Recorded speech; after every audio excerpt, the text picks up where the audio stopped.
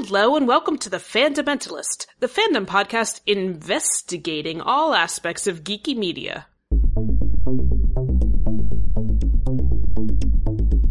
Welcome to the I Disappoint Dad Club. I've spent my life trying to build something here. Growing up a non-white, non-straight girl in Blue Springs, Nebraska. I wouldn't wish to excite your anticipation.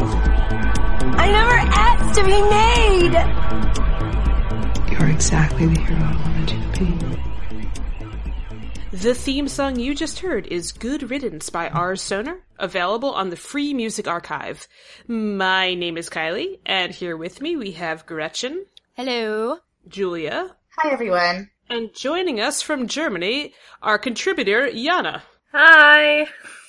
You might know her from Gilmore Girls and everything she's written about it in neurotic detail. Which we greatly appreciate. And, all of our mothers have read it. Yes. Yeah, it's actually true. Julia and I, specifically our mothers, have read her pieces and commented on it. Yeah. Oh my god. This is important knowledge to know. If you haven't read that, check it out. For today, we will not be talking about Gilmore Girls. We have a very lovely, proper podcast planned for you. Very professional. Mm-hmm. But first, I should point out where you could read her stuff, in case you don't know. We all write for thefundamentals.com, the geeky media website that explores the fundamentals of fandom. So news, reviews, deeper analysis kind of pieces, all that. We got it. Yep. Wasn't that a good pitch? Absolutely. So, to bring you that professionalism, we're going to start off by talking about fandom news. What's been going on?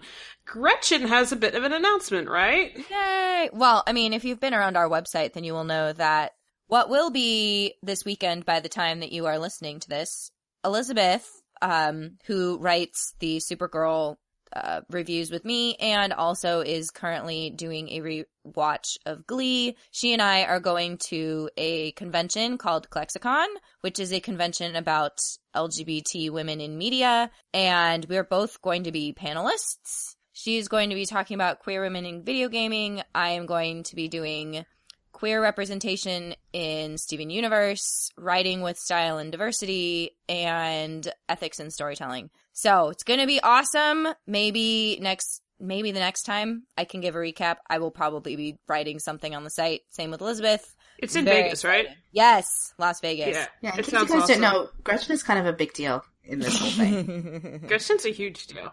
Okay, yeah, she's giving panels, obviously. Yeah, just say it. We're intimidated by her. Except I'm the least intimidating person, I think. I don't know. Right now, everything is intimidating to me. Well, I did find out that I'm an inch taller than you, so that makes me feel a little bit better. Jana, how tall are you? Yeah. 5'6", I think, in your weird number. I'm taller than you, too. Oh, Julia's the tallest. 164? 68 more like. Yeah, I'm 167, so, yeah. Oh, you're about the same height. I might be taller. Yeah, just a little bit taller. Yeah, for anyone who doesn't know this, because apparently I give off the vibe of a taller person. I'm 5'4". What? Gretchen's an inch shorter. What? Yeah, I'm 5'3". I'm not a large person. Tiny. I know. So this is some quality fandom news, guys. Woo! Yeah. Everyone is tiny here. Woo!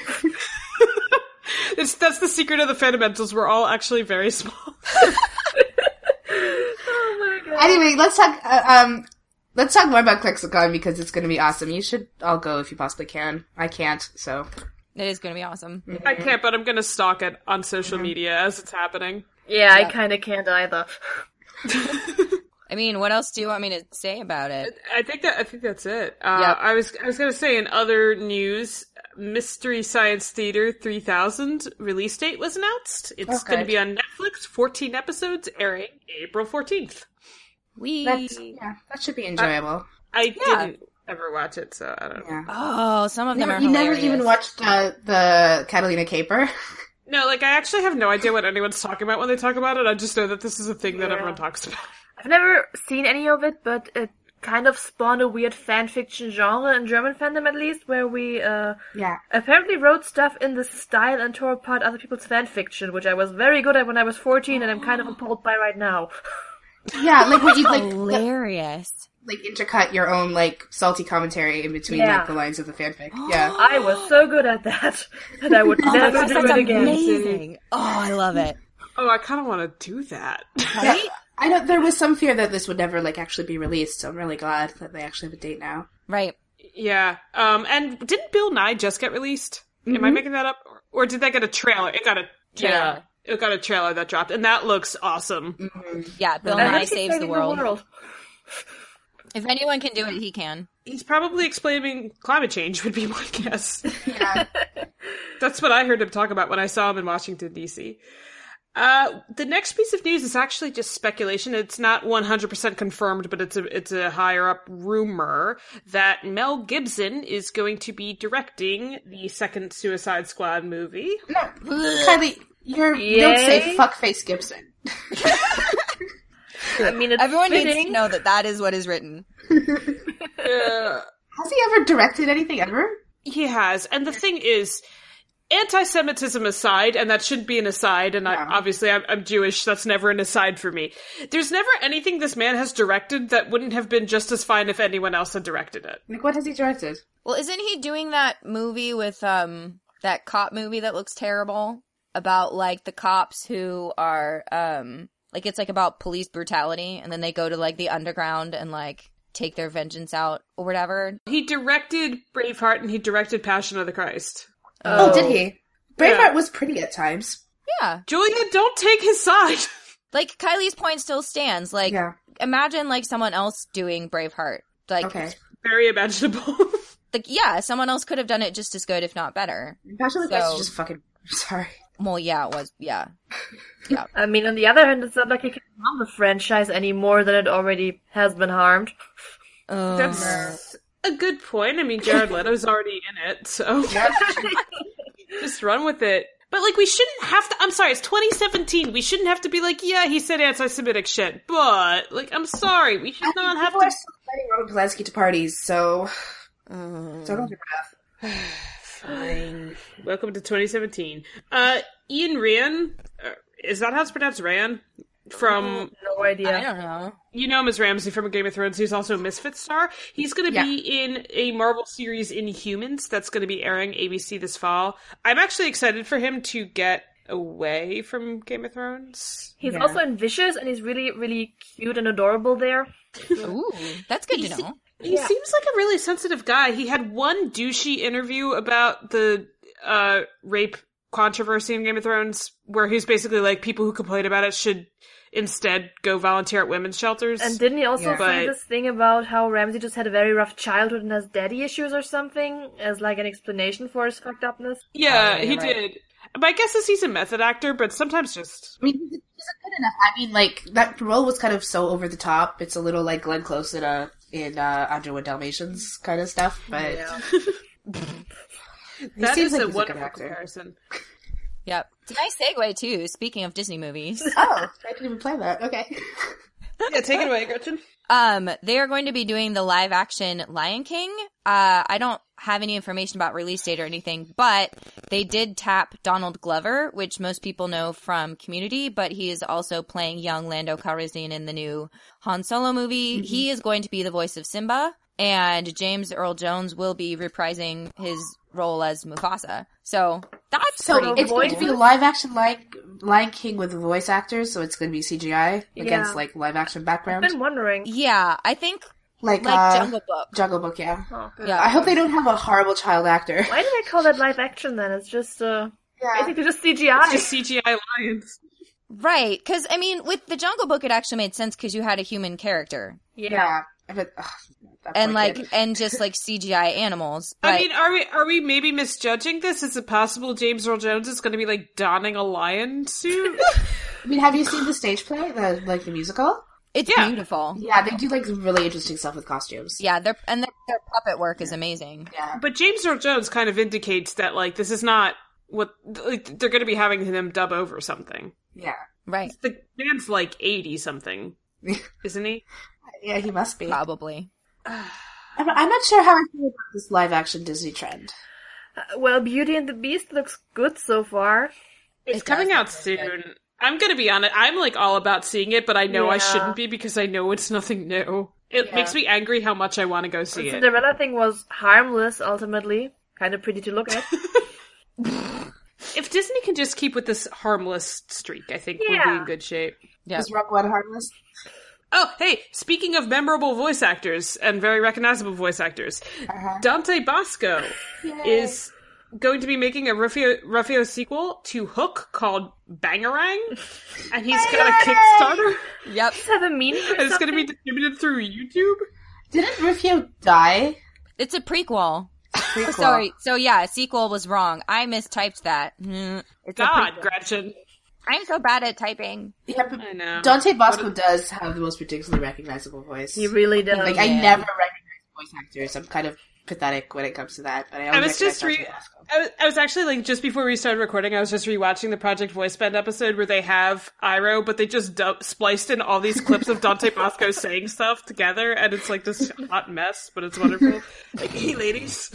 It's so good. Man. The thing is, you can never unhear him, really. Yeah. You can't. Ever. And then you watch But I'm a Cheerleader and he's in it, and you're like, oh my god, it's just Prince Zuko, I'm sorry. Poor gay Prince Zuko. Rainbow suit, yes, yay, good for you. What a classic. Yeah, that's an excellent. If you haven't seen But I'm a Cheerleader, like, pause this and go watch it. It's amazing. It's ridiculous and it's amazing. Alright, so to close out the fandom news, the last piece is that the Oscars are this weekend, right? Yep. Well, they will be yesterday by the time people listen. Does anybody care about the Oscars anymore? Nope. Everyone's yelling about La La Land. I don't know what's happening. I don't like watch movies any. Like, I saw Rogue One. That was like the last movie I saw. Me too. Yeah, same actually. Seth Meyers released this sketch that was called Oscar Bait, and it was like a fake trailer for a movie, and it's like, a man will cry in a car a lot, and it like shows him like sobbing in a car, and it was just called like Oscar Bait coming soon, featuring racial tension. Lindsay Ellis did a really nice piece on Oscar Bait once. Like, the former nostalgia chick. Like, Oscar Bait, a history, how this works, what the usual identifiers are. And it's really informative. Yeah. I should check that out, because, this time of year just always annoys me, because it's like, go watch these films that you have no desire to actually see. Right. Yeah. So. And everyone, I feel like everyone knows at this point that it doesn't mean anything. Yeah. Like, if the last couple years have taught us anything, it's that the Oscars mean absolutely nothing. What won? I don't remember. I lost faith in the Oscars, when Shakespeare in Love won. Oh god, I remember. Don't talk about Shakespeare. A long time ago, and I was just like, I think this might be bullshit. We had to watch this movie in what is basically honors English class over and over again, and the sex scenes. Shakespeare in Love? Yes! We didn't even watch... When we watched an actual Shakespeare adaptation, we watched it in German and on tape. But we watched Shakespeare in Love in English on DVD several times, wrote an exam on it, and we had to watch the sex over and over again. Because my teacher... How is that actually relevant? It isn't. Well, it's in English. It was an honors English class. I don't know. I mean, but 10 Things I Hate About You would have been more relevant. Yes. Well, there are loose aliens because sort of Romeo and Juliet, and why are all these chicks named the same or something? But it's just so ridiculous. I mean, women in England had 4 names between them at that time. They're all called Elizabeth, Catherine, or Anne. Like the Bible, everyone's Mary. Exactly. Yep. Anyway, we don't give a shit about the Oscars. Okay, so to summarize this fandom news segment, watch But I'm a Cheerleader and don't watch Shakespeare in Love. I don't need any calming tea! I need to capture the avatar! Okay, so for our first segment today on The Fundamentalist, we are going to talk about Pride and Prejudice. And zombies? No. Zombies. No. Pride and Prejudice and Jar Jar Binks. Ugh, I didn't think it could be worse than that, but no. Kai, I don't know what schmeninist means. So, for those of you who don't know, in our notes it says, we are schmeninists and we like Pride and Prejudice. What is up with that? I don't know what schmeninist means. I was just being weird. I was trying to say that we are feminists who happen to like this movie. Or this book. Oh my gosh, Kylie. It's a book. I know. I know what it is. But my point is that, like, a lot of times when you talk about Pride and Prejudice, people kind of think, like, it evokes a certain image of, like, maybe a middle-aged mom who likes swooning romances. So what is it about it that we, four feminists who are not super into swooning romances, love? Yes. Well, I love the fact that it's not a swooning romance. It isn't. It really isn't. It really isn't. That's just a common interpretation because of reasons. Yes. Yeah. Right. I mean, like, it's probably the most like a swooning romance of all her books. Maybe, like, if you count Emma. No, I think Northanger Abbey was definitely her most swooning romance. Northanger Abbey just has structural problems, but... Well, that's because Northanger Abbey is a parody of Gothic romance. Like, so that's why it's like a romance. But even because so, it's like, making fun of it. What justifies them getting married in the end? Absolutely nothing. So, yeah. Because it's a parody. Because she's making fun of... Anyway. But the other weird interpretation I sometimes see of Pride and Prejudice is that, like, Lizzie is this, bra-burning feminist who, like, won't be pushed around. I think because we need that for a likable heroine these days or something. Right. So, like, what's the Julie, what's the adaptation where it's just a woman who's rude to everyone? Pride and Prejudice? Oh, that was the one from 1940, actually. Huh. But, like, it was like basically like Darcy is rude once, and then he makes that, like, he apologizes right away and is, like, super nice to her the entire other time, and she just keeps being, like, really mean to him. Oh my gosh. And it's just, yeah. That does kind of sound like Pride and Prejudice, though. I don't know, I like Pride and Prejudice. Was that the one with the wind dresses? Yes, you're right, Jana. That's exactly the one. The black and white one. Yeah, it was 20 years before that time. No, I was thinking of the modern interpretation with the woman who was trying to get her book published and she threw water. Oh, the Mormon one! Yes, the Mormon one. Yeah, it's just called Pride and Prejudice. But it's like with Mormons. It's called a latter-day comedy, it's called. Oh my god. It's with Mormons. It's awesome. But yeah, there's this whole thing where, like, she's trying to get a book published, and, like, Darcy, I forget if his name is actually Darcy in this, but, like, he owns the publishing company, and he, like, gives her these notes on her book, and, like... Very helpful, constructive criticism. Yeah, he asked her to make changes, and she's just like, how dare you! I worked on this book so... Like, it was just, like, how not to be a professional writer 101. And, yeah. So she just, like, seemed really stupid and immature, but whatever. Right. Yeah. So let's talk about why Pride and Prejudice is not these things. Right. And what it means to us. Right. I actually have quite a long post about this on Tumblr that I wrote, probably a year ago, about why Pride and Prejudice is not a romance novel. Because, like, romance novels and many modern adaptations of Pride and Prejudice, like, the point is the romance. Like, the main point is, like, how these characters develop their feelings for each other. And the plot is constructed around, like, the development of their feelings. But that is not at all the case in the book. At all. Which genre would you put it in, then? I mean, you've talked about it as it's got elements of being a morality tale. I think it has elements of... coming of age, maybe? Maybe. I mean, it's more of, like, a social... Yeah. Comedy of manners, I think, is a term that people use a lot. Yeah. I like that. And I wouldn't call it primarily a comedy either. No. Primarily. There's definitely as funny as fuck, but... Well, it's because the protagonist is sort of an observer of human folly. Yes. Yeah. Yes. Yep. But, like, the main, like, gist of the novel is her own moral development. Yep. Yeah. I don't think it falls neatly into one particular genre. But it definitely does not fall into a romance novel. I mean, primarily because, like, we don't even know that Darcy has romantic feelings for, like, a lot of the story. Yeah. And he's a total dick about it. I mean, he is. He's kind of like, I like you even though I shouldn't.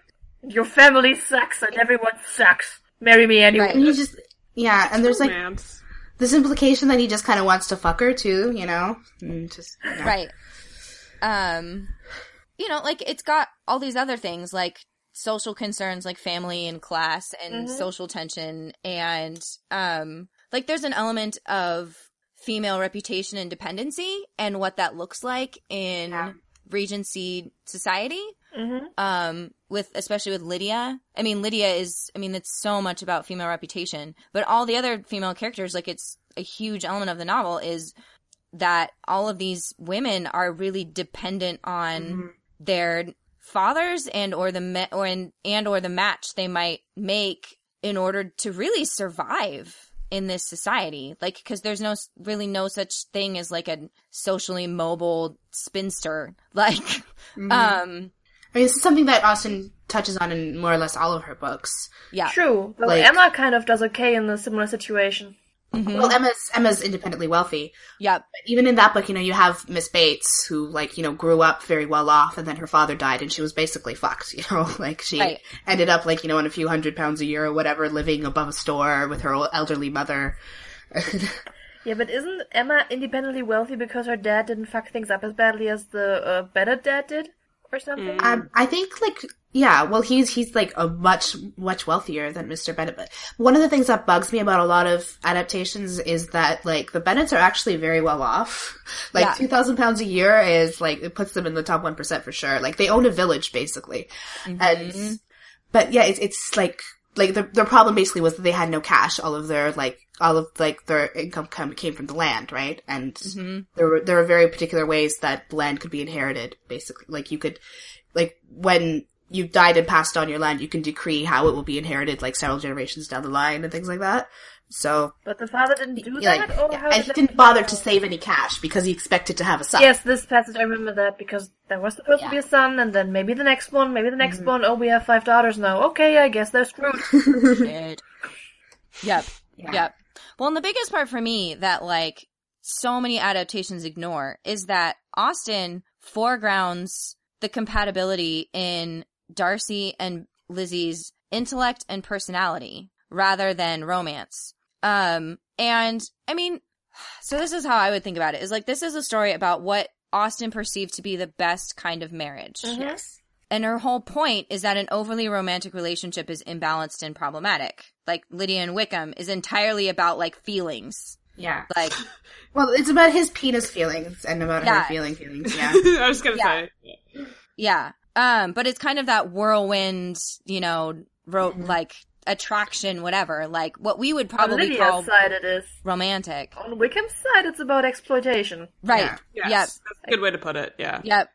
Taking advantage of a teenage girl. It's, yes, because he's gross. And then on the other hand, you have, like, an overly pragmatic marriage. Exactly. With Collins and Charlotte. Like, and then, again, you have the contrast with, like, a marriage where there is no compatibility in personality and intellect with Lizzie's parents, Mr. and Mrs. Bennet. So, for Austen, a good marriage is one that balances all of those things. You have the intellect and personality compatibility, you have practical concerns, and you have affection. So, like, that really is what Pride and Prejudice is about, is, like, a healthy marriage, like, balances all of these concerns. And it's basically the counterpoint to this modern interpretation we have where it's all like, money will make you happy and all you need is love. And it's like, well, you also kind of need the means to feed yourself. I hear that's great. And it's a thing, really, that poor couple are more likely to break up because of the lack of financial security. So, yeah, it's nice to have. And it's kind of nice to see that aspect represented somewhere, at least. And it's a 300-year-old novel. Who would have thought? Right. And again, it's like, this is a theme that keeps cropping up in every single one of her books. Right. Like, you know, you can't build a marriage on just, like, one thing. Like, it has to have, like, it's something that's arrived at by two reasonable people. You know, it's like, the affection is important and it's necessary, but just the whole idea is that women, especially, can make reasonable decisions for themselves. Right. And, like, the decision about who to marry is, like, one of the few decisions that women were really empowered to make at that point. Right. Yeah. Because, I mean, Lizzie turns down two very financially beneficial marriage proposals. Like, first from Mr. Collins, and then for, like, her first refusal of Darcy. Like, she turns them down because she doesn't believe that money is enough. Which, given the situation the family is in, is also sort of irresponsible. I mean, this is never dealt with in the adaptations so far, except for the Lizzie Bennet diaries, which I will totally stand for, by the way. Yes. That with that one marriage, or with the exception of Mr. Darcy the first time, Lizzie could have basically saved her entire family. Or her older sister from destitution. But, like, there's something immoral about that, you know, like... There's something selfish about it. And I think it's sort of rare, especially given what we like in what happened to heroines after that era, that the female lead character gets to make selfish decisions and not be framed like the most horrible human being ever. Right. And like, there's this whole thing, like, it's actually one of the few seeds that didn't make it into the Holy Grail of P&P adaptations, the 1995 series. At the very end of the book, where after Mr. Darcy talks to Mr. Bennet, and he's talking to Elizabeth, and he's quite shocked that she's accepted Mr. Darcy's proposal. He basically says that what he's worried about is her being so unhappy in a marriage that she'll, like, you know, commit adultery and be fucked. That's basically what he says. And, like, I think, you know, there's that angle too when she refused Mr. Collins. You know, like, just the idea that, like, her soul was at stake, because Austen had very deep religious convictions. And when you read a book like Mansfield Park, for example, it's very apparent. Yeah. And just, like, the kind of visceral terror of being so unhappy that you would be driven to that kind of extremity is always kind of there as well. Mm-hmm. Yep. The extremity of adultery. I mean, have you read Mansfield Park? No. Yeah. That is the hardest one, I think, to adapt to a modern audience. Oh, one day I have to write about the absolutely horrible 1999 Mansfield Park, which I could barely.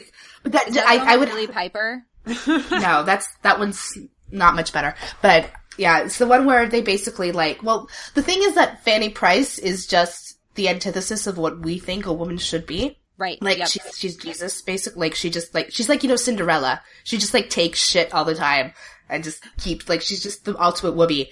But, yeah, it's, the religious themes in that book are very apparent. Yep. Whoopee. Yeah, but it's impossible, yeah, like, nobody wants to adapt that, but, like, they feel they should because it's an Austen book, so it's just like, yeah. The only good adaptation I've ever seen of it is actually from 1983. I think it was an ITV production. I could be making that up. Is that the miniseries? Yeah, it's a miniseries. Of course it is. Miniseries. I think that's I think that might be well, there's a BBC one that I think is good. For the most part. But yeah, we can move on from Mansfield Park. So, like, another part that I think is really interesting about Pride and Prejudice is the way it exists in context with other novels that were being written prior to Austen writing. And one of the main questions was, like, can you reform a rake? Rake meaning, like, asshole, basically. Like, can you reform a douchebag? And, like, when you read Pride and Prejudice, like, the answer is obviously no, you can't. Because that's Wickham. Like, Wickham is the definition of a rake. Darcy is not the douchebag in the scenario. And a lot of adaptations get wrong. He's not. Yeah, he's socially awkward. And no, he's just an INTJ. He's socially awkward and gets nervous around people. But he's never actually an asshole. At least not on purpose. Yeah, like, you know, it kind of reminds me of Dorne in A Song of Ice and Fire, how, like, once you get really into the material, you kind of realize that Arianne and Dorne are the same character. It's kind of the same thing with, like, Lizzie and Darcy. Like, right. You know, people are like, well, you know, he's the Pride and she's the Prejudice. Like, no, they're both. That's the point. He's also prejudiced against her family, and she is very prideful, and Yeah. Right, so, like, it's funny because, like, in modern romance novels, we answer that question the opposite. Like, if someone were trying to write this story now, I bet, like, I would lay money that this is how it would go. Like, Wickham would fall for Lizzie, and she would, like, resist him for a while, and he might even do something awful, and then he would realize that he just needs a good woman in his life, and she would reform him. You've seen and Lost her in love Austin, would right? save him from his darkness or whatever. Right. I watched What did she get out of that? I watched about 20 minutes of Lost in Austin before I just could not handle it. So I don't know how that goes. Well, she doesn't end up with Look in leather pants. Yeah, he's definitely in leather pants with a flower crown. And... you know what? We're gonna link this. Did anyone watch Austenland? No. I've heard of Austenland. I have never brought myself to actually watch it. It's not that bad, actually. It's like the theme park thing, right? Yeah, it's like a theme park. Yeah, it's a theme park where they sell this idea of romance to single people. Oh my god, and they examine it. I'm sorry, continue. It's better than it sounds because it examines what's wrong with this premise at all, and they also do the asshole thing who is not redeemable and actually the actor, while the actual guy who appears to be the asshole is kind of nice, and it's a bit one of the clever adaptations. It has its very cringy moments where it gets too much with the second-hand embarrassment, but I think it was rather poignant. Like, had a poignancy that most of the modern, we pretend to be Pride and Prejudice adaptations don't really get. Mm-hmm. But you have to dig deep under all the silliness around it, so... Right. So, like, that's one of the things I love about Pride and Prejudice is it, like, because I am so tired of the idea that, like, women exist to reform bad men. And so sad that this is a thing still, or again, or whatever it is. No, still, for sure. Oh, yeah. But what is a little weird, Gretchen, I will say, is that this was kind of just like throw money at the problem of bad men, if we're gonna go with a takeaway. Well, like, there was no other solution, you know? Right. Like, it was like, that's... Yeah. Right, and when you read it, I think you're supposed to feel... Well, like, the emphasis is supposed to be on how awful a situation this is for Lydia. Yeah. Eventually. Yeah. I mean, we talked about, like... this asshole because that's the only solution available to her. We talked about how, like, this has a lot to do with, like, the gothic genre, but there was this thing called, like, the seduction genre, was basically about, like, you know, a little, like, a woman or a girl, like, you know, her downfall because of some rake, basically. And usually how it ended is the woman dies, usually in childbirth, and then the guy spends the rest of his life, like, regretting it and being melancholy. So it was basically about how this, like, the woman's life and her body was used to teach this dude a lesson. Man pain. Right. Yeah, the man pain, basically. Well, and she's being punished for, you know, what we would call, like, sexual misconduct or whatever. Yeah. You know. Like, you know, they're almost always, like, young girls. Yeah. Like, Lydia's 15. Yeah. So. He's at least So, 30-ish. I mean, I'm grateful that Austen doesn't go that route. Like, yeah, I mean, there's a lot to like. I think modern interpretations skew our perception of just how different Austen is from even a lot of the media that we consume, especially a lot of media that is supposedly written for women that we're, you know, supposed to enjoy. That I'm sure many women enjoy, and I don't judge that. It's just like I don't enjoy, you know, stories about assholes that just need a nice woman in their life and they'll change. I want, before we move on, I want Kylie to talk about her Charlotte Lucas theory.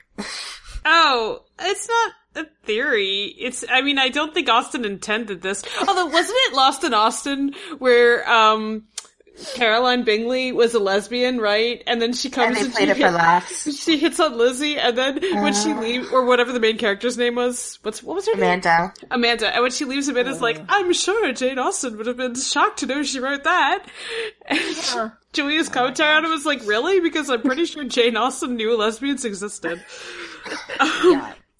No, but it's not really a theory. It's just that, I was thinking about Charlotte Lucas and how it's possible there's the space that she actually is a little bit in love with Lizzie, and that a lot of her actions, like even marrying Collins, could be read as like her trying to protect Lizzie in a way, and it's just, it doesn't do anything, it's just like this kind of depressing tone. Well, but that's my headcanon for her, is that lesbian Charlotte Lucas.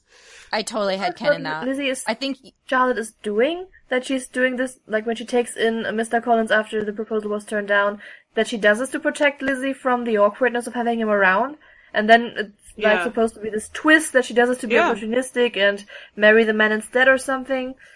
Well, I mean, I think it depends, because there's a lot of adaptations that sort of paint her as, like, really opportunistic. There's other adaptations that, like, the 2005 adaptation drove me crazy because it, like, painted her as, like, a bag woman and just horribly dowdy and awful. It's like, poor Charlotte, like, she doesn't need to be...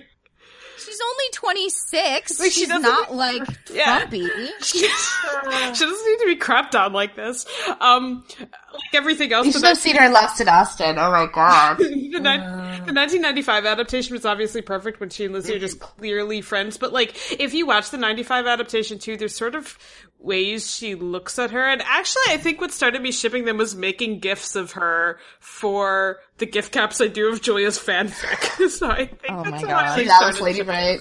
Yeah. Because I remember you posted something about that, and I was like, oh my gosh.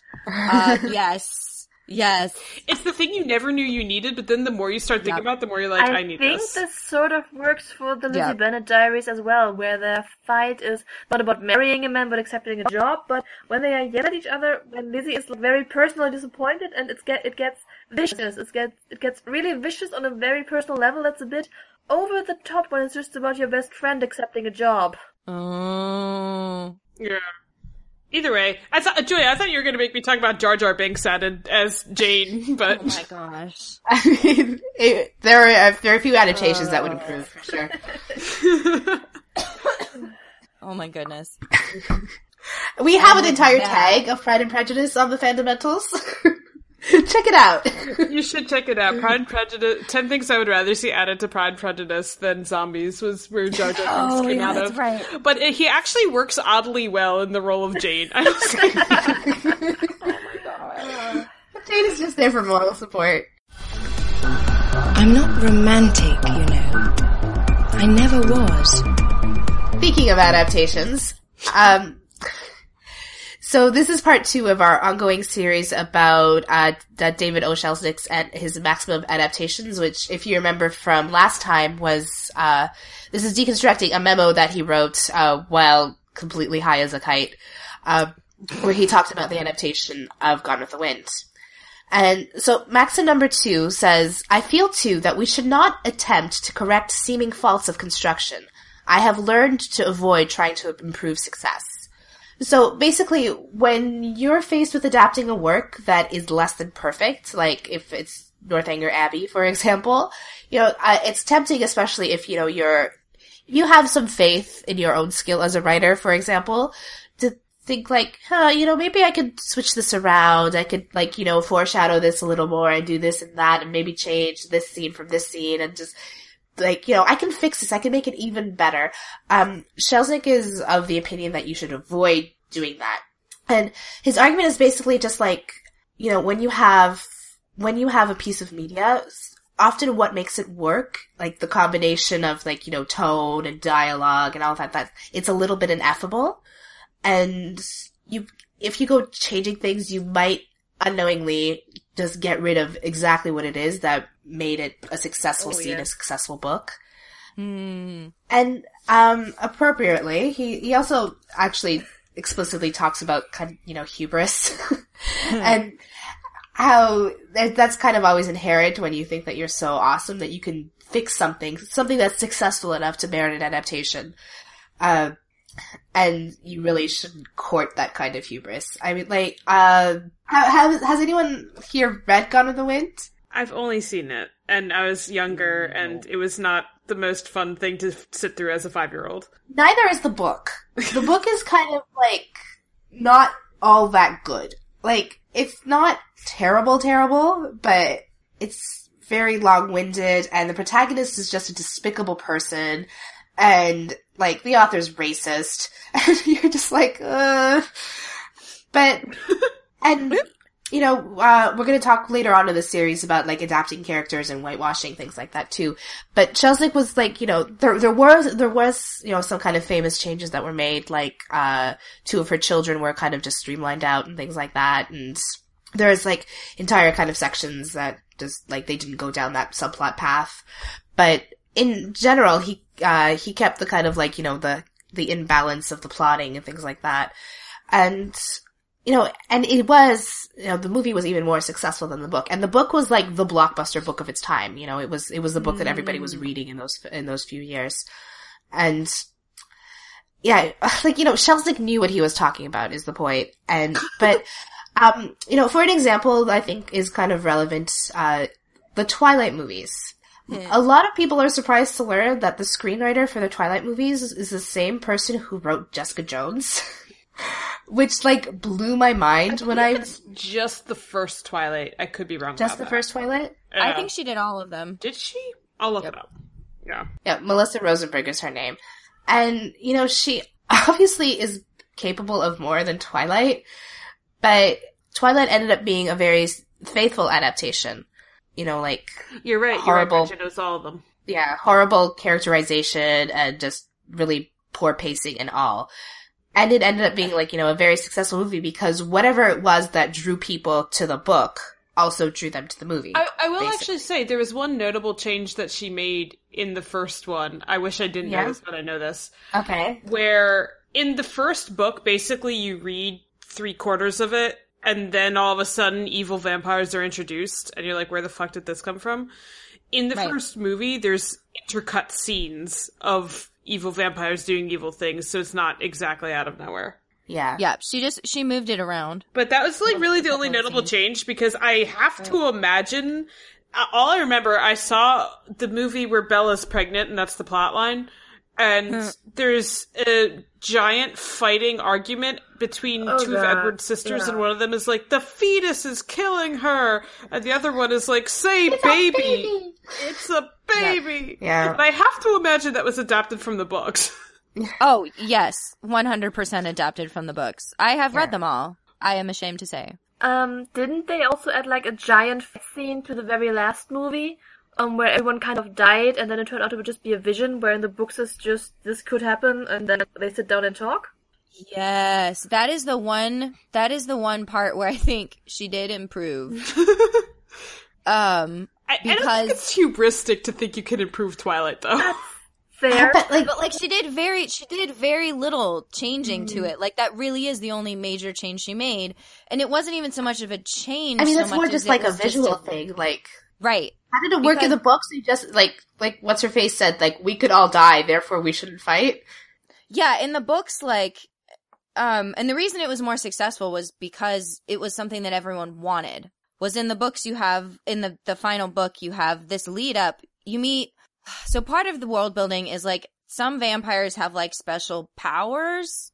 Never explains why they do, but they do. And so you meet all of these cool vampires that have these really badass powers, and you hear about how the evil vampires have really cool powers. And as I was reading, I was like, dude, this fight is going to be, like, amazing. This might even make this book worthwhile to see a really cool fight between a bunch of vampires with really awesome powers. And then, it never happens.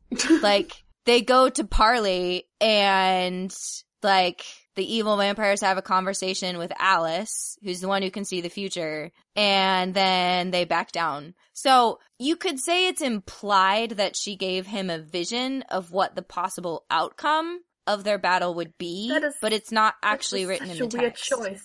So her including that scene, like, is a good choice, because it was really unsatisfying to read the book and be like, I'm expecting this really awesome fight, and then get nothing. So it wasn't dramatically satisfying in the source material?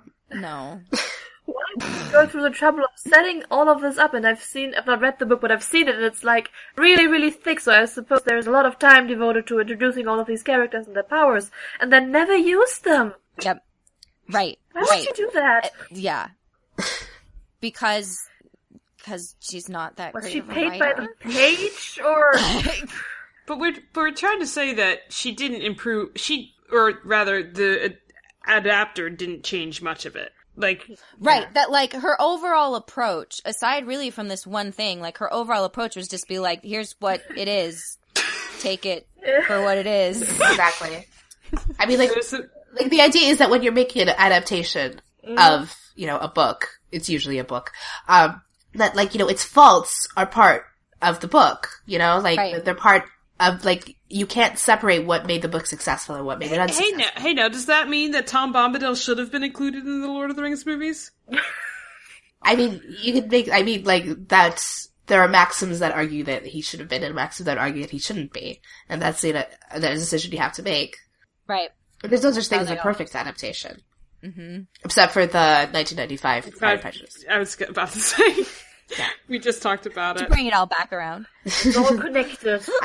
We all want to talk about Game of Thrones, so let's just talk about Game of Thrones. Okay, so the one choice that they made that was a violation of this maxim, and I think to the most egregious level, and feel free to disagree with me if you think there was something else they did that was worse, but was their decision that they needed someone who wasn't Jane Poole to be in Jane Poole's position because we couldn't care about Jane Poole, so they just popped Sansa on him. Fix that. Woo, now there's buy-in. I mean, yeah. I think... I just thought if you weren't going to say this, I would bring it up. Yeah, but the example I was actually thinking of is the kind of... It's not as bad as that example by any means, but it's kind of a little more cut and dry, where they basically said that they only had Tyrion and Dany meet because... they wanted it to happen. It felt like they should have. Yeah, that was like very explicitly, we're fixing a mistake that the original source material had. That's true, you're right about that. But it's not as bad as sending Sansa to Winterfell, so I can't argue with you there. To a smaller degree, I think that's also what they were going for with the scenes between Arya and Tywin, which make no sense. Yes. I forgot about those. Right. That's a really good You're exactly right, Jana. That's exactly what they were going for. Is they believed that, like, having them together would be better than the source material. And it just makes both of them stupid. It makes them look like idiots, both. But Maisie Williams and Charles Dance sold the hell out of those scenes. And then you sit back and you think about it, you're like, why is Tywin pouring out his soul to a cupbearer? Like, a cupbearer that he knows is probably from the north, of noble heritage, and probably doesn't feel very good about this war he started with her homeland that she's a refugee of, which he knows. And he knows Arya's missing. Yeah, that too. And he tells her he knows all these things about her, and he still lets her in on council meetings? There's a lot she could have done besides messing up mail there. Just saying. Right. Or where's the other, Brienne and the Hound? It's another one of those decisions where they were like, it would be so much better if Brienne and the Hound got to have a fight Which together. made them both look like idiots because they started fighting for no reason. Like, Brienne could have said anything to him besides what she said, but then they just drew their swords, and you're like, okay. I think Dany and Tyrion, though, because, there's a quote where they just baldly say it didn't feel right that they didn't in A Dance with Dragons. And that, if anyone remembers, when Dany and Tyrion, met at the end of the gift, and he walks out, he goes, I am the gift, and there's triumphant music that plays, and you're like, oh my god. But the next episode was Hardhome, and their scene is literally them, loafing in chairs, looking bored with each other, and not talking about anything of consequence. George R. R. Martin does have serendipitous meetings. There's the infamous one in A Game of Thrones where Tyrion and Catelyn meet in a pub. But there's also, Sam and Arya meeting up in Bravos and things like that. So it's not like he never uses the whole, of all the Jindoites trope ever. Uh-huh. But, yeah. Of all the random fighting pits outside of Marine? Yeah. Game of Thrones takes it to a whole new level. Well, can we think of any specific times where they, because part of the maxim is, seeming faults. Not just, we can do this better. Yeah. The story's fine and we can do it better, but, are there any... I'm trying to think if there are any situations where, D&D try and fix a problem. Nobody caring about Jane Poole apparently was a problem to them. And it was also a problem that Sansa was in the Vale and she wasn't in the action, quote-unquote, right? Mm-hmm. Right. Oh, right, yep. Yeah, we could talk about Game of Thrones. You know that we could talk about Game of Thrones all day. We are going to direct you to the other podcast that we have on the site. Well, one of the others. The Unabashed Book Snobbery podcast, where we talk about nothing but Game of Thrones. And a Song of Ice and Fire occasionally. But yeah, we gotta get a move on and get into our last segment. You're a northerner, aren't you? Good. So for the last segment, we are going to be focusing in on one show that we talk about quite a bit on the Fundamentals. And on the Fundamentalists, too. We just don't shut up about it. Yeah. Sometimes even on Unabashed Book Summary. Which is Steven Universe. If you don't watch Steven Universe, pause this podcast and go watch all 100-something episodes. They're 10-minute episodes, so you can do it. They're really... It won't take you that long. It is a children's TV show on Cartoon Network, but it speaks to our souls. And it's actually incredibly intelligent and handles really heavy subjects with a lot of deftness. Yeah. Yeah, Jana and I actually, right before recording this, we just watched the most recent episode. Well, it'll be the second most recent episode by the time it's released with Rose. They have a schedule now? Yeah, there's another episode coming out. There's another one coming out this Friday. So we're recording on a Wednesday. So there's one coming out Friday, and the podcast will be released on Monday. Some time travel stuff. But yeah, we just watched the really heavy episode with I don't even know what it's called, but it's the one where Storm in the Room. Yeah, and Rose pulls the football away from Steven, and it's just... Yeah. It's a symbolic Everything said in this room is just so creepy by default. Yeah. And I love... I just love how you could tell that, like, what she was saying was Steven's thoughts, the way that they had her speak. Yep. So perfect. But we're not going to talk about that. We're going to talk about shipping on this show, which... a very particular one. Yeah, you would have thought that this was kind of a little bit of an unshippable program when you first start watching it, and you're going to be like, people actually do this? Oh, boy. But trust me, people ship us on Ice and Fire. That's true. That's the least shippable piece of media ever. Except for Damien. I know. We're not going to go down that rabbit hole, darling. Stop it. But no, the ship we want to talk about specifically is between Lapis Lazuli and Peridot. It is called Lapidot for reasons. I guess Paris was no good. Oh, that's so much better. Right. It is. I think it came because of Amidot. Right, so Amidot because you had Amethyst and Peridot, so you had Amidot first, I think. And then Lapidot was, you did, because then, Lapis was, like, off-screen for a really long time. Yep. Because she was trapped in a mirror, then she was trapped at the bottom of the sea. And it could be clear. I know. Now, this ship is one of some controversy in the fandom, and we'll just breeze by this section before we can jump into why we're pretty fond of Lapidot. I think. Yeah. Wait, am I speaking for... Yeah. You guys are cool with it, right? Yeah, okay, good. I'm cool. I don't know. I don't feel strongly about it. Yeah. As long as they're not strongly negative. However, the people that wanted Amethyst and Peridot to be together were strongly negative about this ship, largely, and as well as some others. Which I didn't even know Amethyst and Peridot was a thing, but it was. And it got to the point where one of the people of the Crooniverse who worked on this episode or wrote this episode was bullied off of Tumblr or harassed off of Tumblr basically by people shouting at her for queer baiting because... Yes, you do. Because Amidot was queer baiting and then she went in a Lapidot direction or something. I believe that you're talking about Lauren, I think her last name is pronounced Zook. Lauren Zook, yes. Zook. Lauren Zook, and it was her Twitter. Yes. Like, and she was a storyboard artist. Uh-huh. And she had tweeted some positive things about Lapidot because she's a shipper, which, I mean, you're allowed to ship characters you work on. Oh, like, you are allowed to do that. That's perfectly acceptable. But that was not perfectly acceptable for some segments of fandom who decided that the fact that she shipped it meant that, like, she was biased somehow and had, like, forced Lapidot instead of Amidot. I don't even understand why. I mean, I don't get shipping wars anyway, but, like, this is one of those ones that I really don't understand. Well, you know someone who does get shipping wars is Jana. Yes. Did we invite her on the podcast? Oh my god. Maybe specifically to talk about it? I guess that's what I do now. She wrote a piece on Zutara, which I'll link, but yeah. Yeah, that you got more hate for than I did, by the way. Okay, well that's because, like, I read your piece and then I started going off about Katang on my Tumblr. Which you told me not to do for my piece, by the way. Just... Yes, I keep it profesh, but... No, I mean, what are your thoughts on this whole Amidot situation? Well... On the situation in the show, it's that I didn't really see the Amidot. It's just...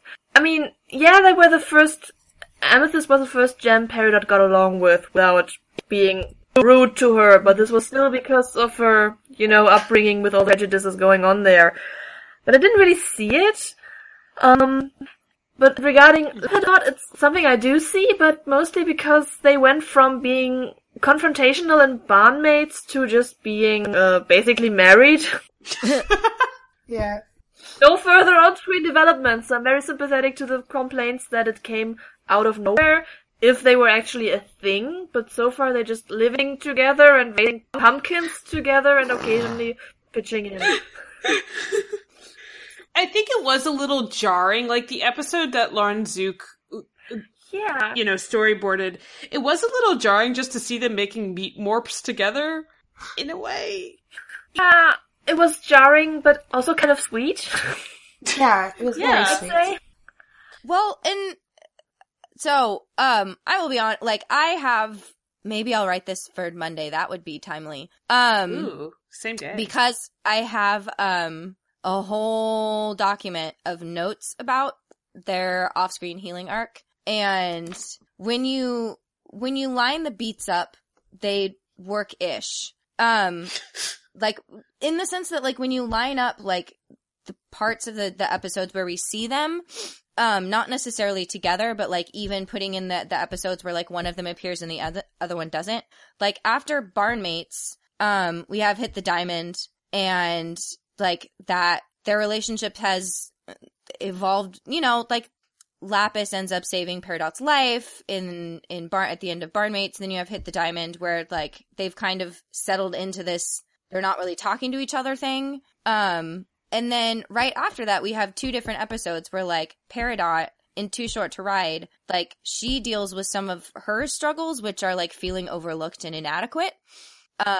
Which is part of why she was trying so hard to get Lapis's approval and forgiveness. Yes. And then you also then have Alone at Sea, where Lapis is facing her abuser and choosing healing. So you have episodes where both of these characters separately are going through steps of healing. And then after that you have Beta, which is where you have the meat morphs and them making art together.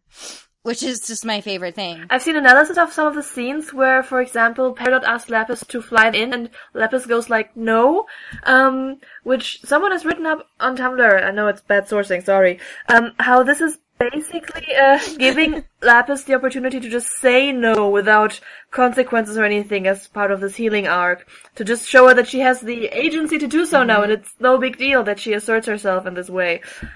Maybe reading a bit into this, but it's, I don't know, on theme, I guess. Right, yeah. And how Peridot just keeps checking in is adorable. Are you okay with me leaving? Are you going to be okay? Sorry. Yeah. Oh, I loved that. I loved that, because Lapis was getting annoyed. She's yes, it's fine. But I loved her being alright, well, I'm gonna go then! All of that was so cute. Right. My whole point was I am sympathetic to the perception that a lot of it happened off screen, because a lot of it did. Yeah. I think that you have to... You have that rule in Steven Universe that it's always from Steven's point of view, right? Right, yeah. So we're not going to interact with Lapis and Peridot unless they're interacting with Steven, for the most part. Yeah. So... Connie's telling a story, apparently. Right, yeah, unless Connie... Yeah. Well, that's still Steven's POV. Yeah. So, what... Yes, we're not getting as much as, even I would love to see more of their arc, but it's there when you line up all of their interactions and all of their parts in the story, you can see the arc, even if it's just sketchy. We're getting snapshots into a story that's being told in the background. But it is, I think, being consistently told. We're just not getting all of that information on screen. No, go ahead. My kind of quibble with this entire discourse is the use of the term queerbaiting. Thank you. Yes. Yes. Oh my gosh. What is that? And who thought it was appropriate to use in this context? Well, I have had this conversation with Corey and Elizabeth about Supergirl. And even Kylie and I have talked about it about Supergirl, because this is the show that I can't go a single episode of this without mentioning. Yeah, but hey, you made it over an hour into this episode. I know, right? Yeah, so we're good. Better than us at Game of Thrones. I was about to say. So, I think a huge piece of it is that, like, queer baiting is kind of a hot button term right now, and it encapsulates a lot of frustration and anger. So if people can call something queer baiting, it validates their frustration, if that makes sense. Like, I'm really mad. You will have sympathy for me if I tell you that I feel queer baited. But, like, queer baiting is not the lack of consummation of any ship between two, characters of this, like any, like, femme/ship that isn't canon, like, that's not queer baiting. It's not queer baiting to have, like, the potential for a relationship and not follow through on it. No. Like, that is not queer baiting. Oh, wow. Well, it can be, but it's not necessarily. It can be. But, like, queer baiting, the way it has been understood, the way I've understood it and the way I've talked about it in some of my pieces, like when I talked about Lexa and 100, is queer baiting is when showrunners and producers set up the story in such a way that you can see the potential for a relationship between either two male or two female characters, or any combination thereof, in terms of queer. Like, and they do it without ever having the intention of following through, with the intention of, like, trying to bring in an audience. Queer baiting is dangling a carrot that you have no intention of giving someone. Yeah, or I would still call, even though the 100 technically followed through on that carrot, I'd still call that quear baiting. Yeah, they followed through on it for like 5 minutes. Like 3 seconds later, yeah.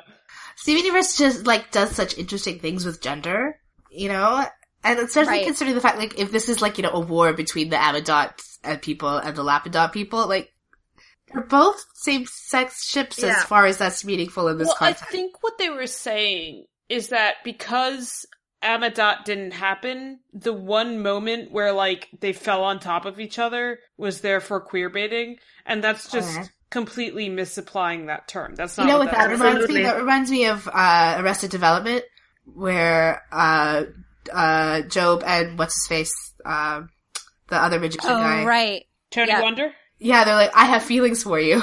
And then the narrator said, that feeling was friendship, but none of them had ever experienced it before. Yeah. Oh dear. I mean, that's very gal pally, but I think in this context it's appropriate. Well, it's just like, again, not everything is queer baiting. Even if there's a potential romance hinted at and not followed through, that doesn't automatically make it queer baiting, because sometimes people just don't get together. I want to yell this at my current fandom so loudly. Like, it's like a very geek and niche thing, but it's a thing that has, where basically no one of the main characters is actually straight, but because they don't all end up with people from the opposite sex, the fandom goes off at the actors themselves. It's an improv show, so that's sort of the right address in a way if you're into harassing the creators. About, oh my god, why are you not committing to this? Why is this only an aside? Are you queer baiting me? Is this queer baiting? It's not, because it's not queer baiting if the creators of the show actually plan on following through on some of the queer relationships and don't use it to drag in the audience and to string them along, which is, I think, why Supernatural is on the air or something. Yeah. Queer baiting does have that aspect of, like, baiting, trying to get a particular section of the audience invested in your show. And to me, where queer baiting gets hairy is, like, that line between slow burn and we're never following through. Mm-hmm. Like, that's where I think there's room for debate, but not when it's something like fucking Amidot. Like, it's not, if there's one interaction between two characters and you decide to ship it, and then the creators don't follow through on that, like, you are not queer baited. It's not queer baiting to, like, have two female characters or like coded female characters interact with each other and then not have them get together. Like, and it's especially misapplied to a show that has been so not subtle about romantically involved female coded characters on basically every other corner of it. And that's what gets me, is like, Steven Universe is so good for queer representation that, like, calling Steven Universe a queer baiting show just, like, defies belief to me. Yes. Like, this is a show that, like, the major romantic relationship is queer. Yeah. Like, well, even if you want to look at, Steven and Connie's relationship, their fusion is clearly, it's, a proxy for... not non-gender binary conforming. So, like, it just in general with what this show does, like Joy said, it does so much interesting with gender and with sexuality. But another thing, too, you know, I think I'm more sympathetic to the people that say, like, we deserve, if you're just gonna act as if Lapis and Peridot are married, we deserve to see that be explicitly romantic. I think I'm more sympathetic to that. Oh, yeah, totally. Yep. But I don't know that that's ruled out yet. I don't think so. Right, because that's the other thing with the accusation of queer baiting is that it is often lobbied before a story is finished. Right. Like, at least I'm seeing that more and more, that like people are accusing shows of queer baiting before an arc is done. Like sometimes you can explicitly call like you can tell something is queer baiting Marjorie from the get-go. Yes. But other times, like you pointed out, Kylie, you don't know the difference between a slow burn and, you know, like Lapis and Peridot's arc hasn't finished yet. We have no idea where they are in their, I mean, we have some idea where they are in their relationship, regardless if it's romantic or not. But like, we could still get romantic Lapidot. We could still get that. Oh, okay. Well, and given what we've seen in the more recent episode where they got into a very childish fight and all that, I don't think they're anywhere where we can call any shots in yet.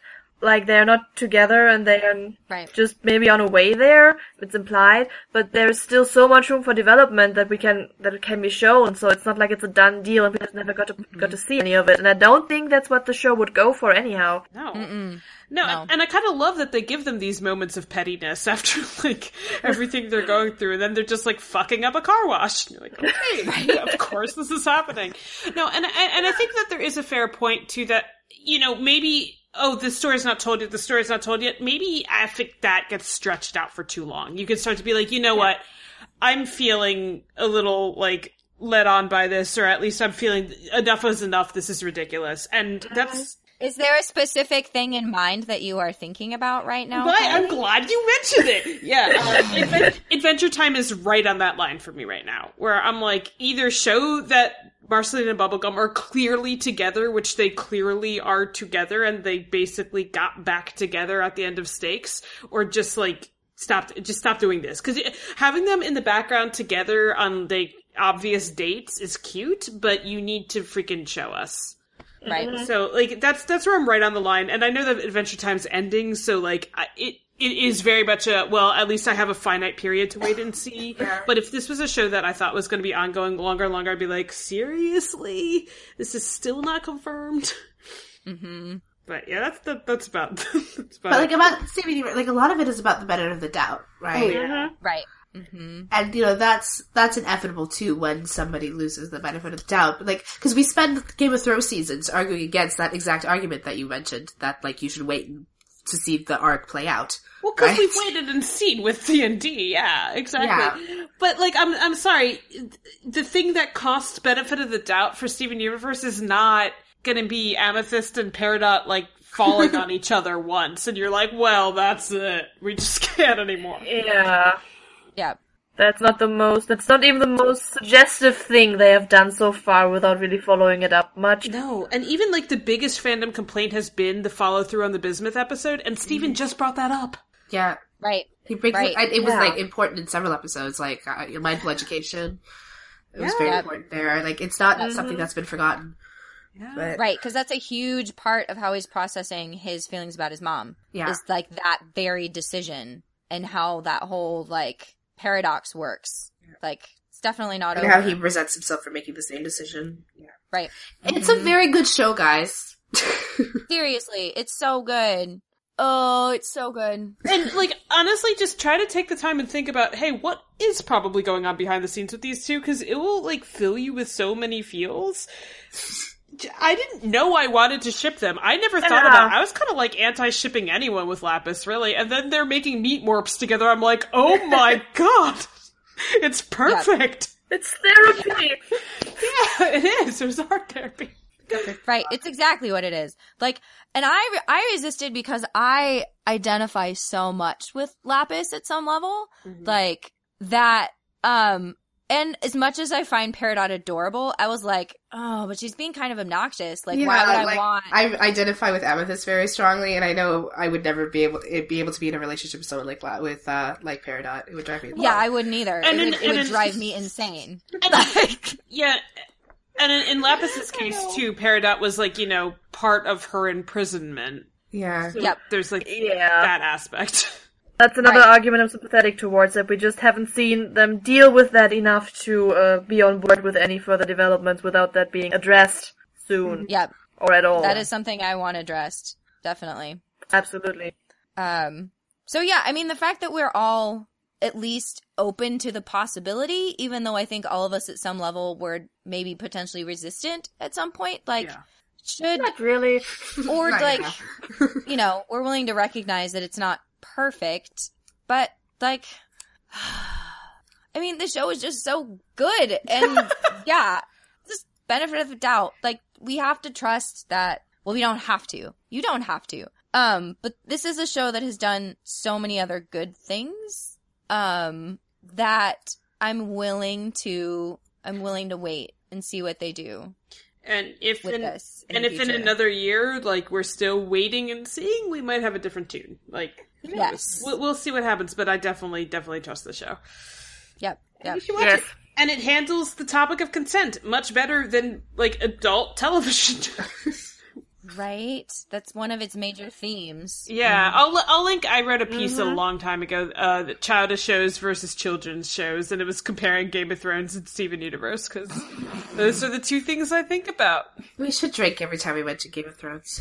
Didn't the Steven Universe crew kind of retweet your piece or say something about that? Yeah, Ian of the Crooniverse, he retweeted it, and then he retweeted it, and I, like, went back to reread it, and there was, like, all these formatting issues and, like, spelling mistakes. I'm like, oh my god. Oh no. Yeah, that was, like, our first kind of creator retweet, though, so it was a huge deal. Yeah, and that was early on, too, yeah, but, yeah, it was... I should revisit it and make sure it doesn't look terrible on the new form. But I will link it after I do that, yes. And on that note, we actually do have to get out of here because we've been talking for like an hour and a half. So I want to thank Jana very much for coming on and chatting with us. Anytime. Would you be open to coming on and talking about the Jess Dean ship wars? I wasn't actually there for it because I'm a bit young, but I think I could give a good rundown. I don't know that I've ever met an Ernest Dean shipper except for my cousin, so... I'll ask her if she wants to come on, I guess.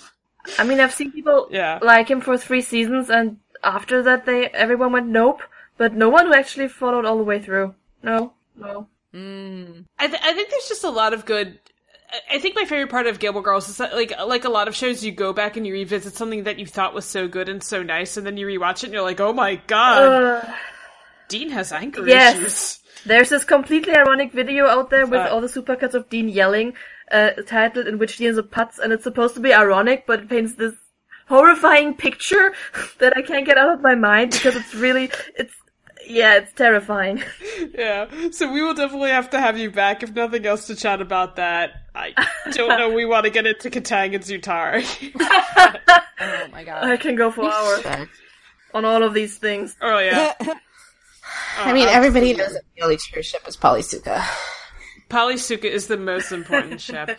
Other than that, guys, if you like listening to us blather for as long as we did about geeky media, you should leave us a rating or a review. Also, you should tell your friends about us. Yeah. Also, apparently all 4 of us are, like, sick or coughing this episode, so I'm sorry about that. Sorry. We're gonna, have a lot of vitamin C, because Julia knows that that's a totally good... Why do you do this to me, Kylie? Because I love you. You're queer baiting! Oh my god! You have literally accused us of queer baiting, so don't joke. We actually have. Oh my gosh. That's so... The reason I brought it up was just to apologize if it sounds like we were talking out of our noses a little bit. I'm sorry, it's that time of year and we were. Yeah. But other than that, visit thefandamentals.com for our lovely writing, and we will talk to you guys next time. So goodbye. Bye. Bye. Bye.